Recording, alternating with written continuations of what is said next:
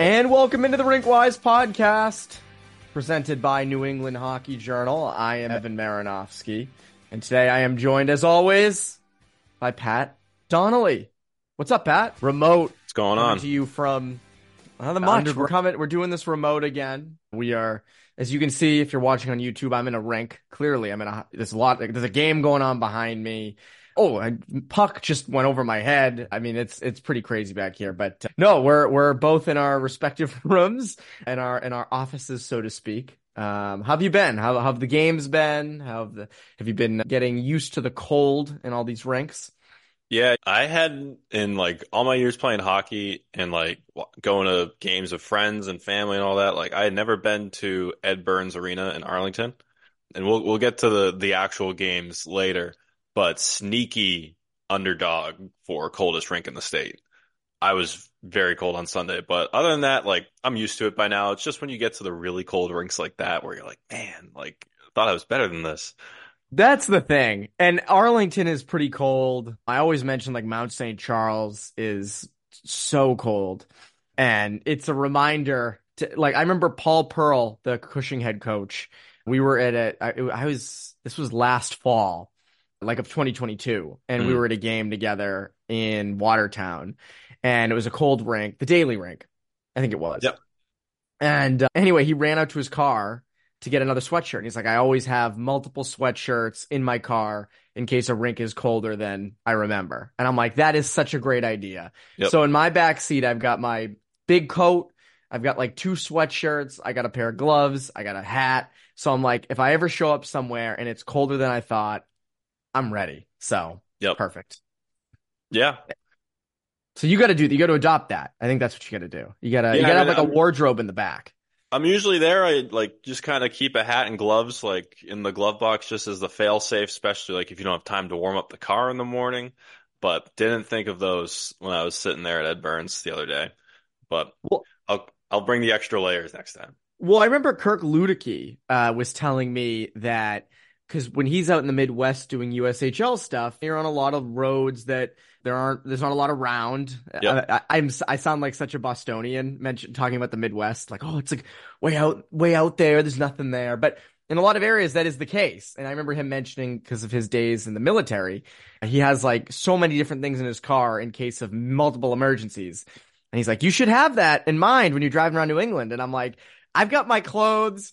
I got like a water bottle. I have a pack of gum. I'm good with that. So hopefully I don't need any more than that. But anyways, you mentioned it. The Ed Burns tournament started last Sunday. First round, it was in Arlington, the first 8 seeds, and then the next 8 seeds were at Canton Ice House. Lots of upsets. I think upsets was the name of the game in the first round. There were, I think 6 of the 8 games were upset wins, because Norwood beat Weymouth. That's a 6 beating a 3. Number 8 Walpole beat number 1 Wellesley. That was over in Canton. And then in Arlington, it was 3 of the 4. The only non-upset was number 2 Tewksbury beating number 7 Winchester. And we split the day in Arlington. So you did the first 2 games. I did the next 2 games. You would have been an icicle, but if you had to go 4 straight, Yeah. 4, you would have been like icicles coming out of your nose. Your hands would have been frozen together. So we had to make sure we were ready for that.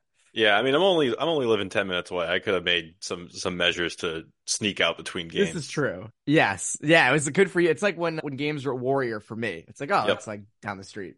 Anyway, so who did you see? You saw Franklin Hingham and Reading Canton. Franklin beating Hingham is one of the biggest upsets of the season across the Boys MIA landscape. What did you think of that game? And then what did you think of Reading and Canton? Yeah, so Franklin and Hingham, I thought like early too, it could have gotten really out of hand for Hingham. They jump out to early lead on the power play. They double it later, or it might have been flip-flopped second goals on the power play. Either way, quick 2-0 lead early. Franklin's getting into some penalty trouble. Calls can go here or there. We're not going to sit here and deliberate those. But this isn't BU Northeastern. Yeah, or BUBC. That's right. But yeah, the Hockey East refs are like specialization. It's a whole nother thing. But Hingham or Franklin, they kill off one of the penalties. They're kind of getting to their game, and then big breakaway goal from let me find his name here. Zach Langevin. Big burst of speed down the ice, wins a 50-50 puck, breaks in for a breakaway, perfect shot inside the post.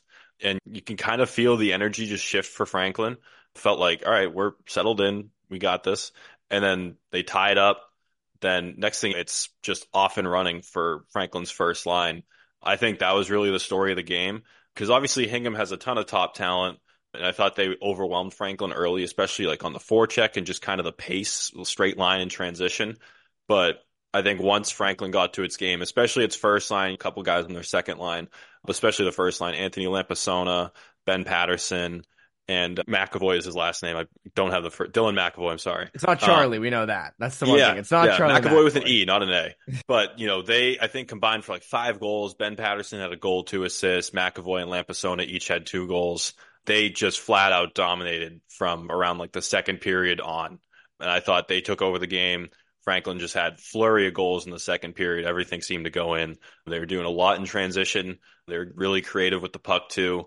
So I was really impressed with that. And then like looking at Canton and Reading, it was a little bit of the same story. I thought Canton was much better in the first period, and Chris Hannafin was just awesome for Reading all game, but especially with Canton kind of throwing wasn't like a ton of grade A, but they're throwing everything on. They're kind of dominating zone time. Reading was having a lot of trouble coming out of their zone. Hannafin was nails, and you get a big goal in the second from, Cam Fahey had the game winner, and then in the second you had Liam Hansen with a shorthanded goal, just stripped the puck, break in. It was like a 2-on-0 inside the left post. And then in the third, it was sort of the same deal. Reading was really opportunistic. That's what good teams do because Fahey, again, stripped the puck at the red line, break in all alone. It was like kind of all in slow motion too, trying to reach around the goalie, sneak it inside the back post, hits the post, but then it tumbles in as Canton's scrambling to get back. So it was really emotional upset win. I thought Chris Hannafin was awesome all day. Like we said, really did a good job controlling rebounds too, especially because you could tell Canton was shooting a lot for rebounds, especially in transition. He didn't give up a whole lot. So yeah. And you know what's interesting? So my biggest takeaway from the first round of this, prior to doing this podcast, I was putting together my MIAA Division I boys top 10, and I haven't quite finished it yet. And I was really mulling over Franklin. I don't think they're going to be in the top 10 quite yet. Going to need to see a teeny bit more. But to me, the big takeaway from the first round, at least in Arlington, was that Franklin is going to be one of those sleeper teams that we look at come the tournament. They might not be a top 10 seed. They might be an 11. They might be a 12, a 13, whatever it is. But that's a team that I think people should have circled as, they could make some noise. Reading was that team last year. Reading was the 14 seed. Took a lot of people by surprise. Couple upsets along the way. Almost went to the Garden. And I think Franklin could be that this year, if Sunday's any indication of it. So that was my big takeaway. And again, we always say it, like anybody can beat anybody in the MIAA, especially in Division I boys. I think it really is kind of a toss-up a lot of years. And St. John's Prep, I think, is clearly the number one team, although CM did beat them in overtime on Wednesday night. Not enough to surpass St. John's Prep, but it's enough for CM to move up my rankings quite a bit.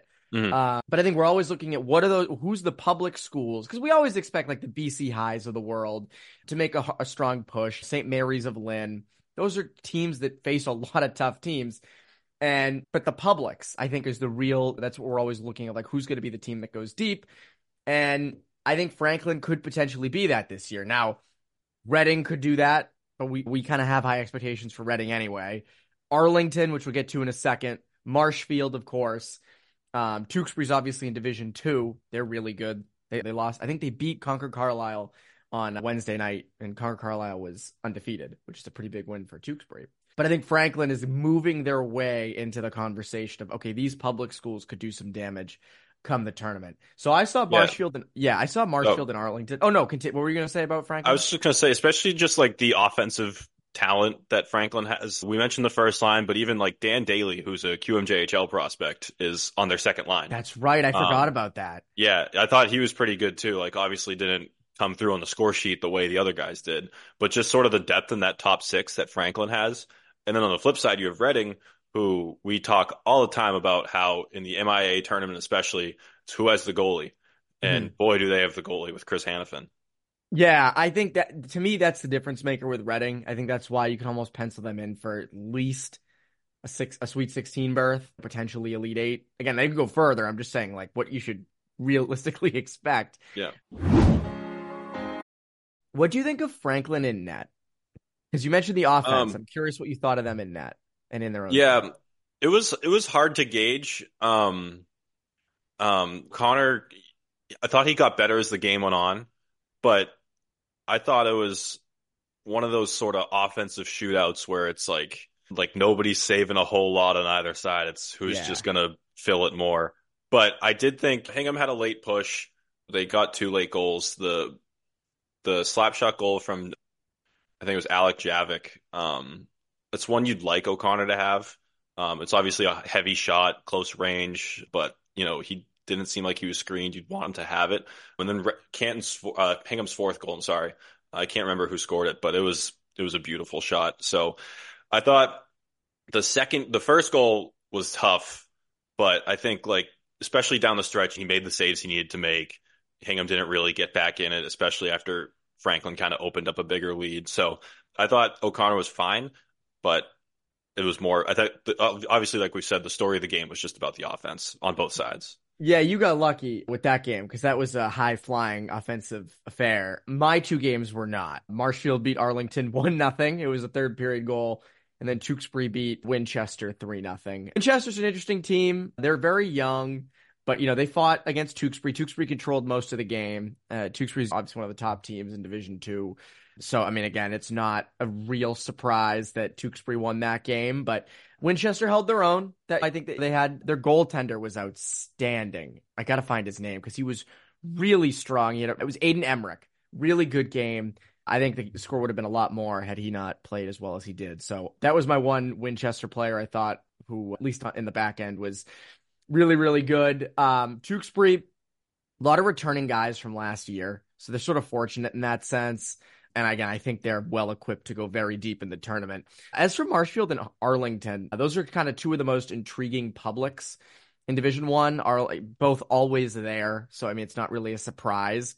Arlington's very young, and every time I see Arlington play, it's always low scoring because they just are so structured and they shut things down quickly. And again, even with young players, I think that's the really interesting part is like they have some kids with skill. JP Missouri, who's John Missouri's son, I think he's like 5'4", at least that's what he's listed as. Very small, but can just make plays, and he's got good hands. And obviously, we mentioned like Evan Jones a bunch of times, and Yep. they have some guys who are young but are skilled. And it's like if they're doing this now, what are they going to look like 2-3 years down the road if they can keep the band together? So Arlington's a really interesting team in that regard. And again, if you're going to win a lot of tournament games, you have to be very, very, very structured.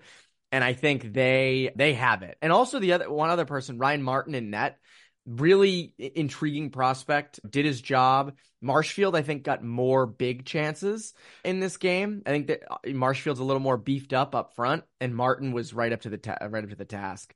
Arlington, though, did almost win the game. So I was sitting with Tom Mullerin of the Boston Herald, and Tom always will sometimes try to video plays and try to get goals on camera and stuff like that. And so he's videoing the last sequence because Arlington is just hemmed Marshfield in. Marshfield's kind of scrambling. Arlington's calmly moving the puck around, trying to get shots on net. And anyway, the puck kind of leaves the zone. So Tom stops recording, and it's still 6 seconds left. It's like, oh, it must be done. And somehow Arlington got back in, and I forget who it was, fluttered the puck to the front of the net. And I forget who it was in front of the net, but just put it right past the net. It almost went in. Would have been a buzzer beater. Would have been crazy. And I was like, Tom, did you get that? And he was looking down because he was finishing his recording.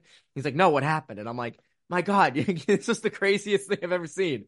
So I wish I could have rewatched it, but he unfortunately stopped recording. But great ending. Marshfield's another team that, to me, again, they have big guns up front. Tommy Carroll, Cam McEdrick are the two big ones to me. They're on different lines. They drive play. They make things happen. And to me, those are two kids who I think are going to have big tournaments when the time comes. So again, to me, Marshfield and Arlington are clear top 10 teams. And Would it shock me if they beat one of the top teams at some point along the way in the tournament? No, it wouldn't. Because I think Marshfield can outscore teams, and I think Arlington can kind of make teams play 2-1, 1-0 games. I mean, I know they lost 1-0 on Sunday, but they could have easily won that game. They usually do. So to me, again, my takeaway was I think, Franklin, Marshfield, Arlington, Reading have these little things that can put them over the top of better teams come the tournament. Yeah, definitely. So that was the Ed Burns. And then Sunday, February 4th is sort of the semifinals. Tewksbury plays Marshfield at Bentley and Waltham, and then Reading plays Franklin at Bentley as well right after. And then over in the Bryn, Belmont plays Walpole and Braintree plays Norwood at Rodman in Walpole. So Rodman is quite a big rink. I think there's 2 rinks there. One's NHL size. I think one might be an Olympic sheet. Yep. So it's a good little rink out there. So that's the MIAA. The other thing that I wanted to mention was just CM. CM's been hot. I know they were kind of cold for a little bit, but they've continued to push. They beat St. John's Prep, which is a huge win on Wednesday night. So good for them. Moving on up in the standings. Girls Prep, you were at Deerfield Andover last week. First of all, you got some sick photos. Andover has those great unis. They're sort of like Maine. Yeah, like Maine, Franklin, Andover. They're just like the best color combo you can get, I think. To me, like when it comes to unis and sweaters and colors and all that stuff, like that shade of blue so good. Is such a winner. I mean, you look at like the Toronto Blue Jays and the MLB have kind of some alternates like that. The Kansas City Royals have the baby blues. Even when the Phillies break out the maroon and the powder blue, it's so good. Oh my God. And like, I don't want to say I wish more teams did that because I like it to be unique, but it is nice when you see it in photos. It's like, man, that looks good. Maybe at some point we'll do a New England Hockey Journal rebrand where we make like for one day, we make the dark blue like a powder blue and we'll see what people think. But anyways, what did you think of that game and what have you thought of the girls prep landscape in general? Yeah, so I was really happy I was able to make it out here because it was a phenomenal game. Just the pace was, especially in the first period, it was like just a blink and you'll miss it type of first period. And it was a huge test, obviously, for both teams. Both teams are in the top 5 going into the game. Andover's really been like, they had that kind of 2 or 3 week just slump, but they've snapped out of it. Andover's obviously been wire to wire, like one of the better teams in prep this season. So I was really interested to see them for the first time.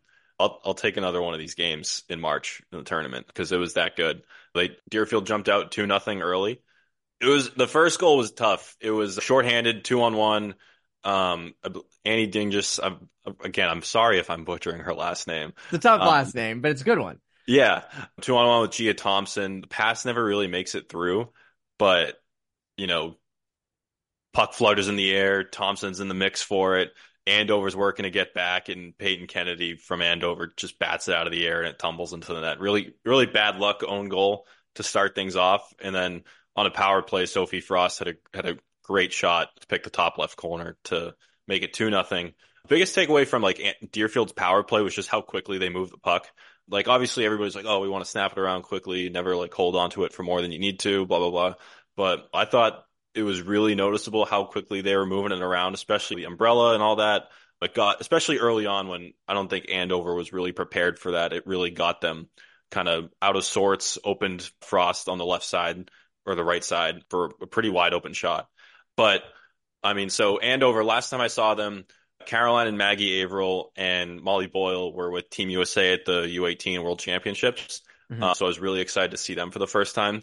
And like, what I'm about to say on each 3 players, anyone who's like been plugged in is like, yeah, whatever. Like we've known this, but obviously this is my first time getting to see them and they were fantastic. Caroline Averill, there were just some moments where it was just sort of like Harlem Globetrotters out there for her. You texted me that. I was like, that's a great analogy. Yeah. So, I mean, I talked about the pace of the game, but it seemed like every time Caroline Averill had the puck, everything just slowed down and she just completely dictated the pace. Carried over the blue line, stops and starts, changing directions constantly, or even just curling back and going on a tour of the offensive zone to find a better option. Kind of like, especially Andover as a whole got better as the game went on, obviously, since they won 3-2 after falling down. But it just seemed like she became so much more of a factor when it mattered most. and just dictated the play so much. And she had a goal in the second to, I believe, tie it. Yeah, Lily McInerney had a redirect in the first to cut it and get Andover on the board, but she tied it kind of on like it was a weird sequence just because it was like Andover's at the end of a long shift and like you could just easily dump it in and go change, but she just kind of leads the rush herself. Rest of Andover's changing, really no one to pass to, so it's like she's gonna shoot it the whole way. Perfect top left shot, top left corner, cross her body, cross the goalie, like it was nothing, and just an effortless release. And then Maggie Averill, you can really see just the potential here. 5'11" as a freshman, as an '09 or '08. She is there's a ton of potential here with her size, her reach, really just smooth on the breakout. I thought she made some really good stretch passes. And at the beginning of the season, when she scored her first goal, I sent you the video and we were just laughing about it. But her shot from the point, especially on the power play, is kind of ridiculous. Yeah. Really awesome release on quick snapshots. Obviously, a really heavy one timer. And then Molly Boyle, I thought the biggest thing that stood out was just her smarts. It's always in the right place, kind of knowing when to pick her spots and like be a little physical and push the envelope a little bit, and just really just smooth on the breakout. A lot of head manning it herself, good first passes, all that. And then I thought, just as I'll wrap it up here. Like Avery Roadheffer was I thought way better than the last time I saw her against St. Paul's when Andover lost. I thought she had a really good game, especially late when Deerfield was sort of getting to a push in the third period. And I thought like the biggest thing overall that stood out for me was just how deep Andover is, especially with all three of these players back. Everything just seems settled into place.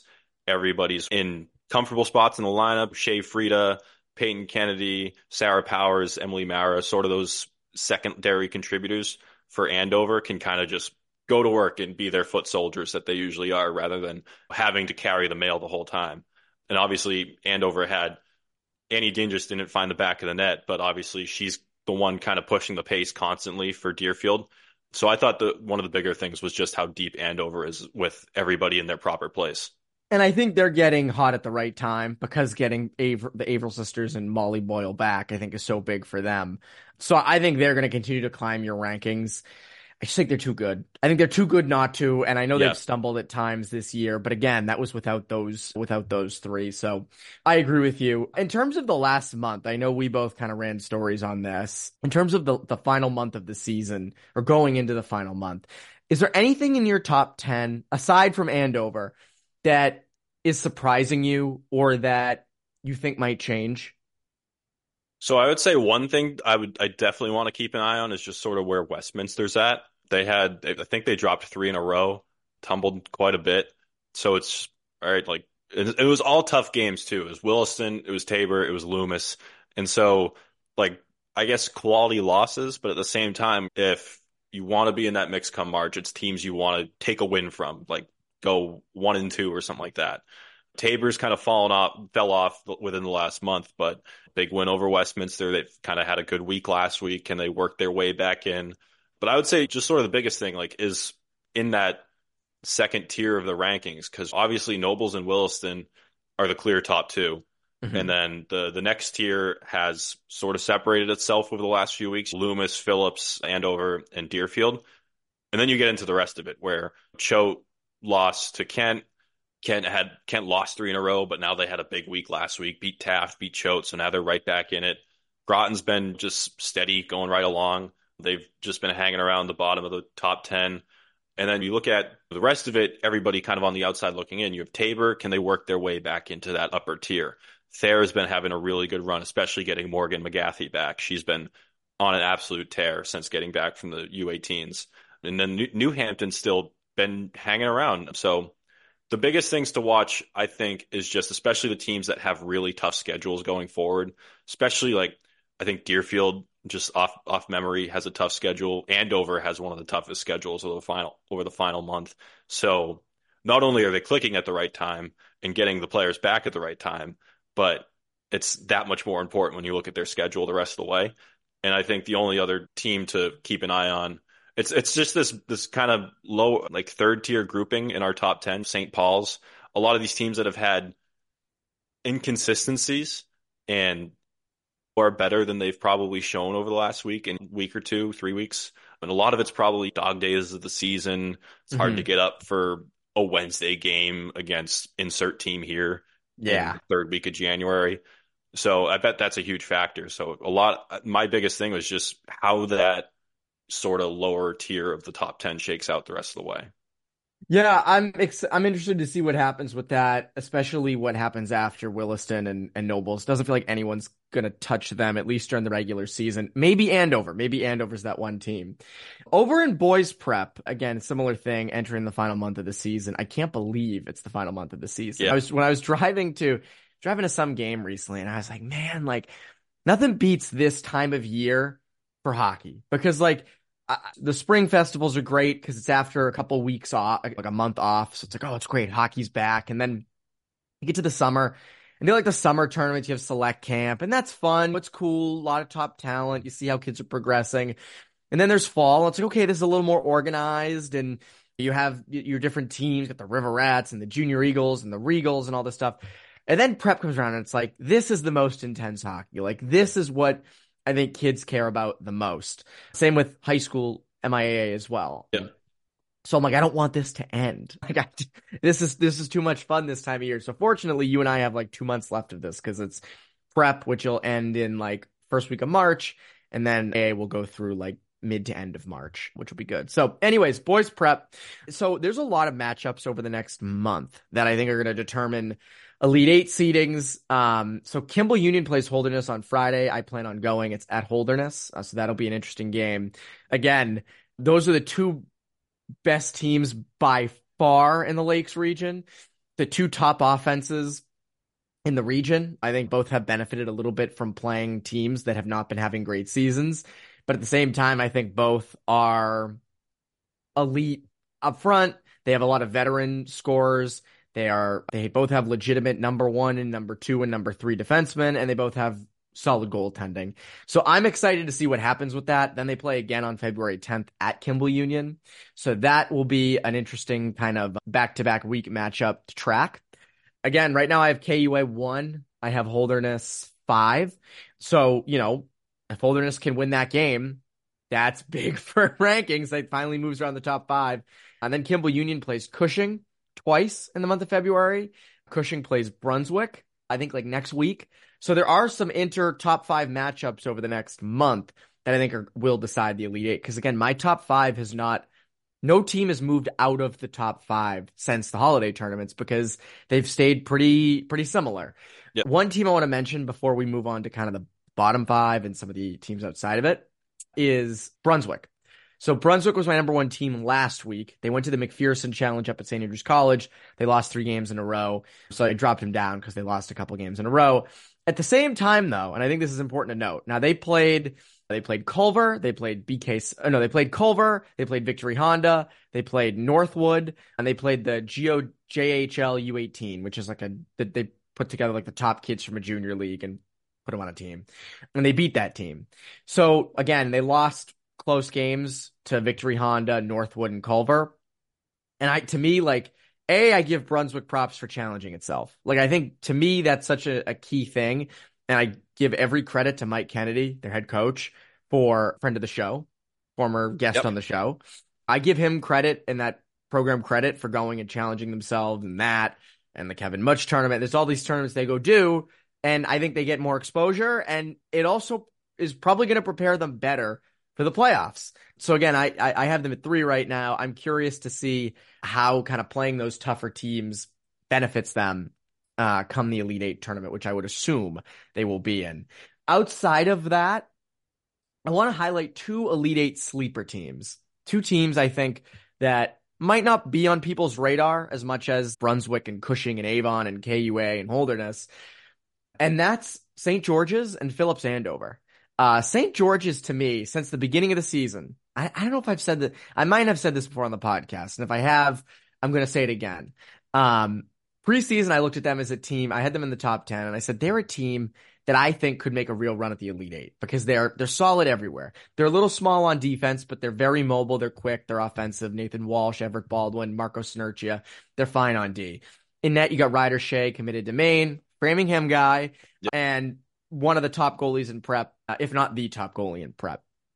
And then up front, you have a lot of size with guys like Danny Buckley and Colin Walsh. You have some high-end skill like Max Donatelli, Ryan Staples. To me, that's a team that could make noise. And if they sneak into the Elite Eight as a 7 or an 8 seed, which I think as of right now I think they are, that's a tough out. Like that's if I was to pick my guess, and who knows, a lot can change between now and the end of February. But if I had like today, they're the 7 seed according to USHR, and they play Avon. Now Avon's a wagon, no doubt, but that's a close game. That's not an easy win for Avon. And that won't be an easy game for Avon. I mean, I think St. George's could potentially win that game. So to me, I think St. George's is a real Elite Eight sleeper in terms of they're in it right now, but I think they could make a lot of damage and make some noise. The other one would be Phillips Andover. Braden Robertson Palmer, I think, is one of the best players in prep overall. They're just a team that they have older players. You have like Ethan Skronik, who's a senior, leads the team in points. Jake Ledoux, senior.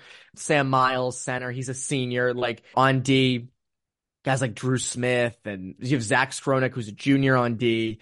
And then in net, they've been splitting between Chase Anderson, who's a junior, and Ben Skronik, who's a senior. I know the Skroniks it's like Skronik City over at Phillips Andover. But those are two teams to me in Andover and St. George's that I think if they get in the Elite Eight, I think they could be tough outs because I always say seniors and higher end skill and kind of being good at every position. And I think those two teams really embody that. Salisbury's another one, but Salisbury. So like I don't consider them to be a sleeper of anything. Like they're the Crimson Knights. We expect it. Yeah. So that's my spiel on Elite Eight sleeper teams. I think that could potentially make some noise. I want to mention one thing because the story just ran on Drew Carr from St. Mark's coming back from cancer. It's interesting, Pat, and I think you'll agree with me on this. We get to do a lot of cool stories here. A lot of power rankings, standouts from games, takeaways, kind of watch lists, who's progressing. And those are fun stories to tell. We do it. We love doing that 100%. But when a story comes around like that, those are the stories. Those are the stories that, at least for me, get me out of bed. And it's like, all right, this is something I really want to do. And you feel almost like honored to do it, to tell it. And so it was a pleasure doing that. Drew Carr's a freaking warrior, and props to him for overcoming what he was able to do. And to see that a lot of places around other prep schools in the area, kids shaving their heads, a lot of St. Mark's. I think Andrew Gibbons had like 60% of the male population at St. Mark's had a shaved head. So I in the story I wrote majority or like over 50% or something, because I was like, I don't know if that's an official stat, but it's close enough. So it was a fun story to tell, and Drew Carr's an awesome kid. So yeah, that was great to do. Yeah, that was great to read this morning. Anyone who hasn't read it should definitely go check it out because Drew Carr, just the story alone, just the resilience, how he got through it, and then to be back on the ice so soon. And not only back on the ice, but actually playing and actually doing well as a major contributor for St. Mark's is really awesome to see. I thought you did a great job with that. Thank you. I mean, I was shocked at how his conditioning worked because I know he was going to captain's practice, I think, before the season started, and like he couldn't get out of bed the next day because he was so tired. I mean, his body was depleted, wasn't used to all the wind and conditioning and muscle had built up, and to be able to get back on the ice. And what's funny is when I was at the St. Mark's St. George's game, he got a breakaway, and I'm like, come on, go in. And it didn't. It was a nice chance. It was a good save by Ryder Shea. But he played well, and he's been making an impact, and they've been good ever since he's come back. And from talking to everybody there, as Carl Corzini said, the heartbeat of the team, and like Andrew Gibbons was mentioning that he's someone that everybody loves, can't say a bad word about him. He's sort of someone that he's like the model Saint Marker, is kind of how Andrew Gibbons put it. So just to be able to entrench myself in that was phenomenal, and I'm so happy he's cancer free. That's the biggest thing, but to also see him thriving on the ice, I think is just so cool. So that is the boys prep segment of this show. Why don't we today we did boys MIA, girls prep, boys prep, girls MIA. So we're switching it up a little bit today. So we'll finish with girls MIAA. I know that again, it's heading kind of into the final month. I mean, where are you at with the girls MIAA scene? Yeah. So the biggest thing now is like everybody's kind of every week watching the power rankings that the MIAA releases. And this week was, I thought, really interesting because Notre Dame Hingham was number one over St. Mary's in the D1 power rankings. That's big. So yeah, so going in, NDA was 8-2-2, St. Mary's 13-1-1. And NDA has had, I think, a tougher schedule, which is probably a huge contributor. But the biggest thing was last night, Malden Catholic beat NDA 3-1. I saw that. Yeah. So that, like, especially like plant the flag, Pat. Plant the flag. Plant the flag. So like, not only is that just sort of like a big hit to NDA, especially as a team that has a lot of the success is founded in Avo Larkin in goal and Sarah Francis and everyone else on defense. Kind of interesting to see like MC, who I thought was overwhelmed against St. Mary's, then turn it around and flip the script on NDA, who is a team that is very good defensively. So like, that's interesting to see how NDA will sort of come out of that moving forward.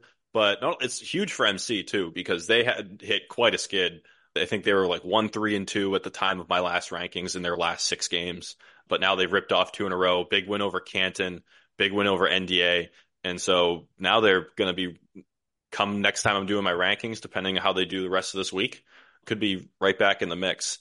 And then elsewhere, when you look at like the D2 power ranking, it's no surprises. It's Duxbury right there. But, Falmouth is kind of right on their heels, 12-1-1 at the time of the rankings came out. Burlington right there, 10-1-1. Those are 2 teams that, have been getting a lot of props in the rankings, especially last week. Falmouth jumped from 8-5, Burlington from 7-4. Could be even higher this week. Falmouth will probably leapfrog Burlington, assuming all goes well through this weekend. But, the biggest thing, and we've talked about it with Falmouth before, is just sort of how it's a thinner roster, but how just explosive their offense is. 84 goals for. That's by far the most in the girls' MIAA. That's insane. Yeah. St. Mary's, I believe it's St. Mary's is next behind them with 67, 17 clear. And when you look at boys and girls MIAA, all of it together, Falmouth is third behind Sandwich and Diamond, I believe. But you go 97, 95, 84 for Falmouth with, again, a lot of freshmen on that team. Thinner roster, I believe, off the top of my head, like 17 skaters. It's pretty thin. Wow. So for them to just be doing what they're doing is crazy. And I shouldn't say crazy like they weren't going to be good anyways. Like Falmouth is always in the mix, but just for the way they've done it this year is really impressive. I was looking at Duxbury's schedule. I'm disappointed they don't play each other. I would have liked to have read about that or just seen it, because I think that would have been an interesting matchup in D2. I mean, Duxbury's a powerhouse at this point. I mean, it's long been a powerhouse. Dan Najarian's doing a great job there. And then in Division 1, MC. Good to see MC coming back. It's gonna be music to your ears to see that. So you get to wear MC proud today, which is good. Anyways, we have finished all of that. Now we get to the fun part, which David Yaz, our great producer, does so well. It's overtime. Overtime. Yes, welcome back to Overtime. Our 2 panelists are prepared. Actually, they're not prepared at all. They have no idea what's coming. So typically, Overtime, I throw out 3 questions for each, Evan and Pat, questions about hockey. We're going to do something a little bit different today. Imagine, if you will, that you are the coach of a celebrity hockey team, and you need to draft the ultimate celebrity hockey squad. And so we're going to deal with players who actually have a page on eliteprospects.com. Oh, for our viewers who are watching us on YouTube, you'll see I've just put on the screen a list of 20 celebrities, most of which I recognize, some of which I don't. But they actually have played hockey in some capacity such that they actually have a page on Elite Prospects. So you're going to draft a team of 3. Time permits us only as much. But, Evan, I'm going to let you go first. And so, without further ado, you're on the podium with the first pick of the draft. With the first pick in the celebrities who played hockey draft, Evan Marinovsky selects Paris Hilton, Canterbury School. Wow, that's an upset. She's a force. She's a force in front of the net. She can drive the net well. She's all around great player. star. So we feel that she's going to be a real asset to our team. So Paris Hilton, number one. It may come as a surprise to some that learn, in fact, yes, Paris Hilton played 1 year of high school hockey. That's my favorite thing. Last year we tried to look into doing a story on that. I think someone already did it. Someone already did it. So when I was looking at this, I'm like, is Paris Hilton on there? I was hoping she wasn't, so I could go off the board. But I'm glad I could take her number one.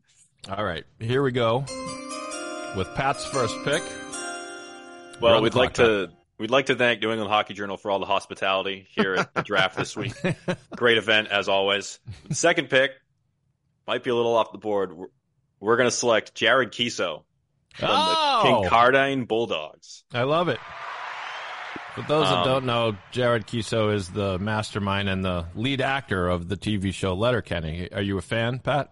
I am a fan, and then when they did the Shoresy spinoff, you see him a little bit on the ice, and that's right. There's some talent there, and you get the snarl, you get the chirps, you get the comedic relief. No one can chirp better than Shoresy, that's for sure. Excellent. Now, we're about to begin the second round, so I don't know if I'm changing the rules a little bit, but I guess I'll change the rules to say you can go off the board and pick a celebrity who plays hockey. But a lot of good ones remain on the board here, so Evan, you're up. I will stick with this, and I will go with Tom Glavine. Tom Glavine's a great one. He was actually a really good hockey player, so I think he's going to be someone. We're gonna put him on the wing with Paris, and I think they're going to make a tremendous line. I think we're really going to be an offensive powerhouse. So I'll take Tom Glavine. From Paris to Billerica, you might say. Exactly. Literally. All right. End of the second round. Pat, you're on the clock. Second pick, we're going to take from Wisconsin, J.J. Watt. Oh, excellent. I love that one. We want the size, we want the snarl, forechecking, and I've seen some videos of J.J. Watt on the ice. There's some talent there. Well, probably still in playing shape, only, a year removed from his NFL days? So, yeah. All right, then. The third and final round. Make the pick count, Evan. You're up. Well, we already have two forwards, so we need to do something different, and we want some personality in back. So I'm going Steve Carell in net. Hard to beat that. I love it. With the ACHA and Denison. Did someone, Pat, you might know this, did someone just do a story on Steve Carell playing college hockey? Yeah, I think it was Peter Baugh, who covers the Avalanche for The Athletic. Did a story on Steve Carell's club hockey days. I just saw that. And so it's just, maybe we could make him be Michael Scott full time. Yeah. Not Steve Carell. It's be Michael Scott all the time and back. So I like that pick. Well, Evan, true to form, you are the editor of New England Hockey Journal, and you have 2 out of your 3 players have New England connections. Of course, Tom Glavine, of course, from Billerica, and Steve Carell still spends some time in Marshfield. So, and Canterbury's Connecticut as well. So that's all 3. Oh, that's right. Okay, I forgot Connecticut was still in New England. That's right. Pat, your final. This is Mr. or Ms. Irrelevant, the last pick in the draft. What do you think? Yeah, we need some goaltending here. So with the third and final pick for my team, we're gonna go with Keanu Reeves in net. Oh, you get the Matrix sort of reaction skills there, and you get like kind of you always want your goalie to have a little bit of psychopath in him, so you get that John Wick too. But Peter Cech was a close second if you've ever seen him play soccer goalie. So okay, so yeah, there you go. But all right, so I'll read the rosters for this celebrity hockey throwdown. Team Evan, Paris Hilton, Tom Glavine, and Steve Carell. Team Pat, Jared Keeso, J.J. Watt, and Keanu Reeves. And it's a tie, because no one likes a tie more than you hockey fans. So well done all, and I'll be back. I'll try to think of the next silly thing we can do in overtime in the next episode. But back to you, Evan. Great job. That was good. That was creative. Also, I didn't know Matt LeBlanc was Newton North. I didn't either. He almost made me go away from goalie there. Just to have a Newton North guy. Yeah, I did not realize that. My other one I was going to pick was Avril Lavigne. Just good old 2000s music in the locker room. I think her and Paris would just be great chemistry on the ice. Well, we thought Skater Boy was about a skateboarding dude, but maybe it was about a hockey player. Who knows? Maybe it was. She's going to be on the team. We could that'll be the official team song, but maybe we'll pick her up in free agency. That'll be what we do. But Yeah, fun stuff. Fun stuff as always. Yaz, thank you as always for your creativity. And Pat, what can we look forward to from us over at New England Hockey Journal over the next week? Yeah, so we're gonna be getting some of the magazine content that we had in the February issue up on the site.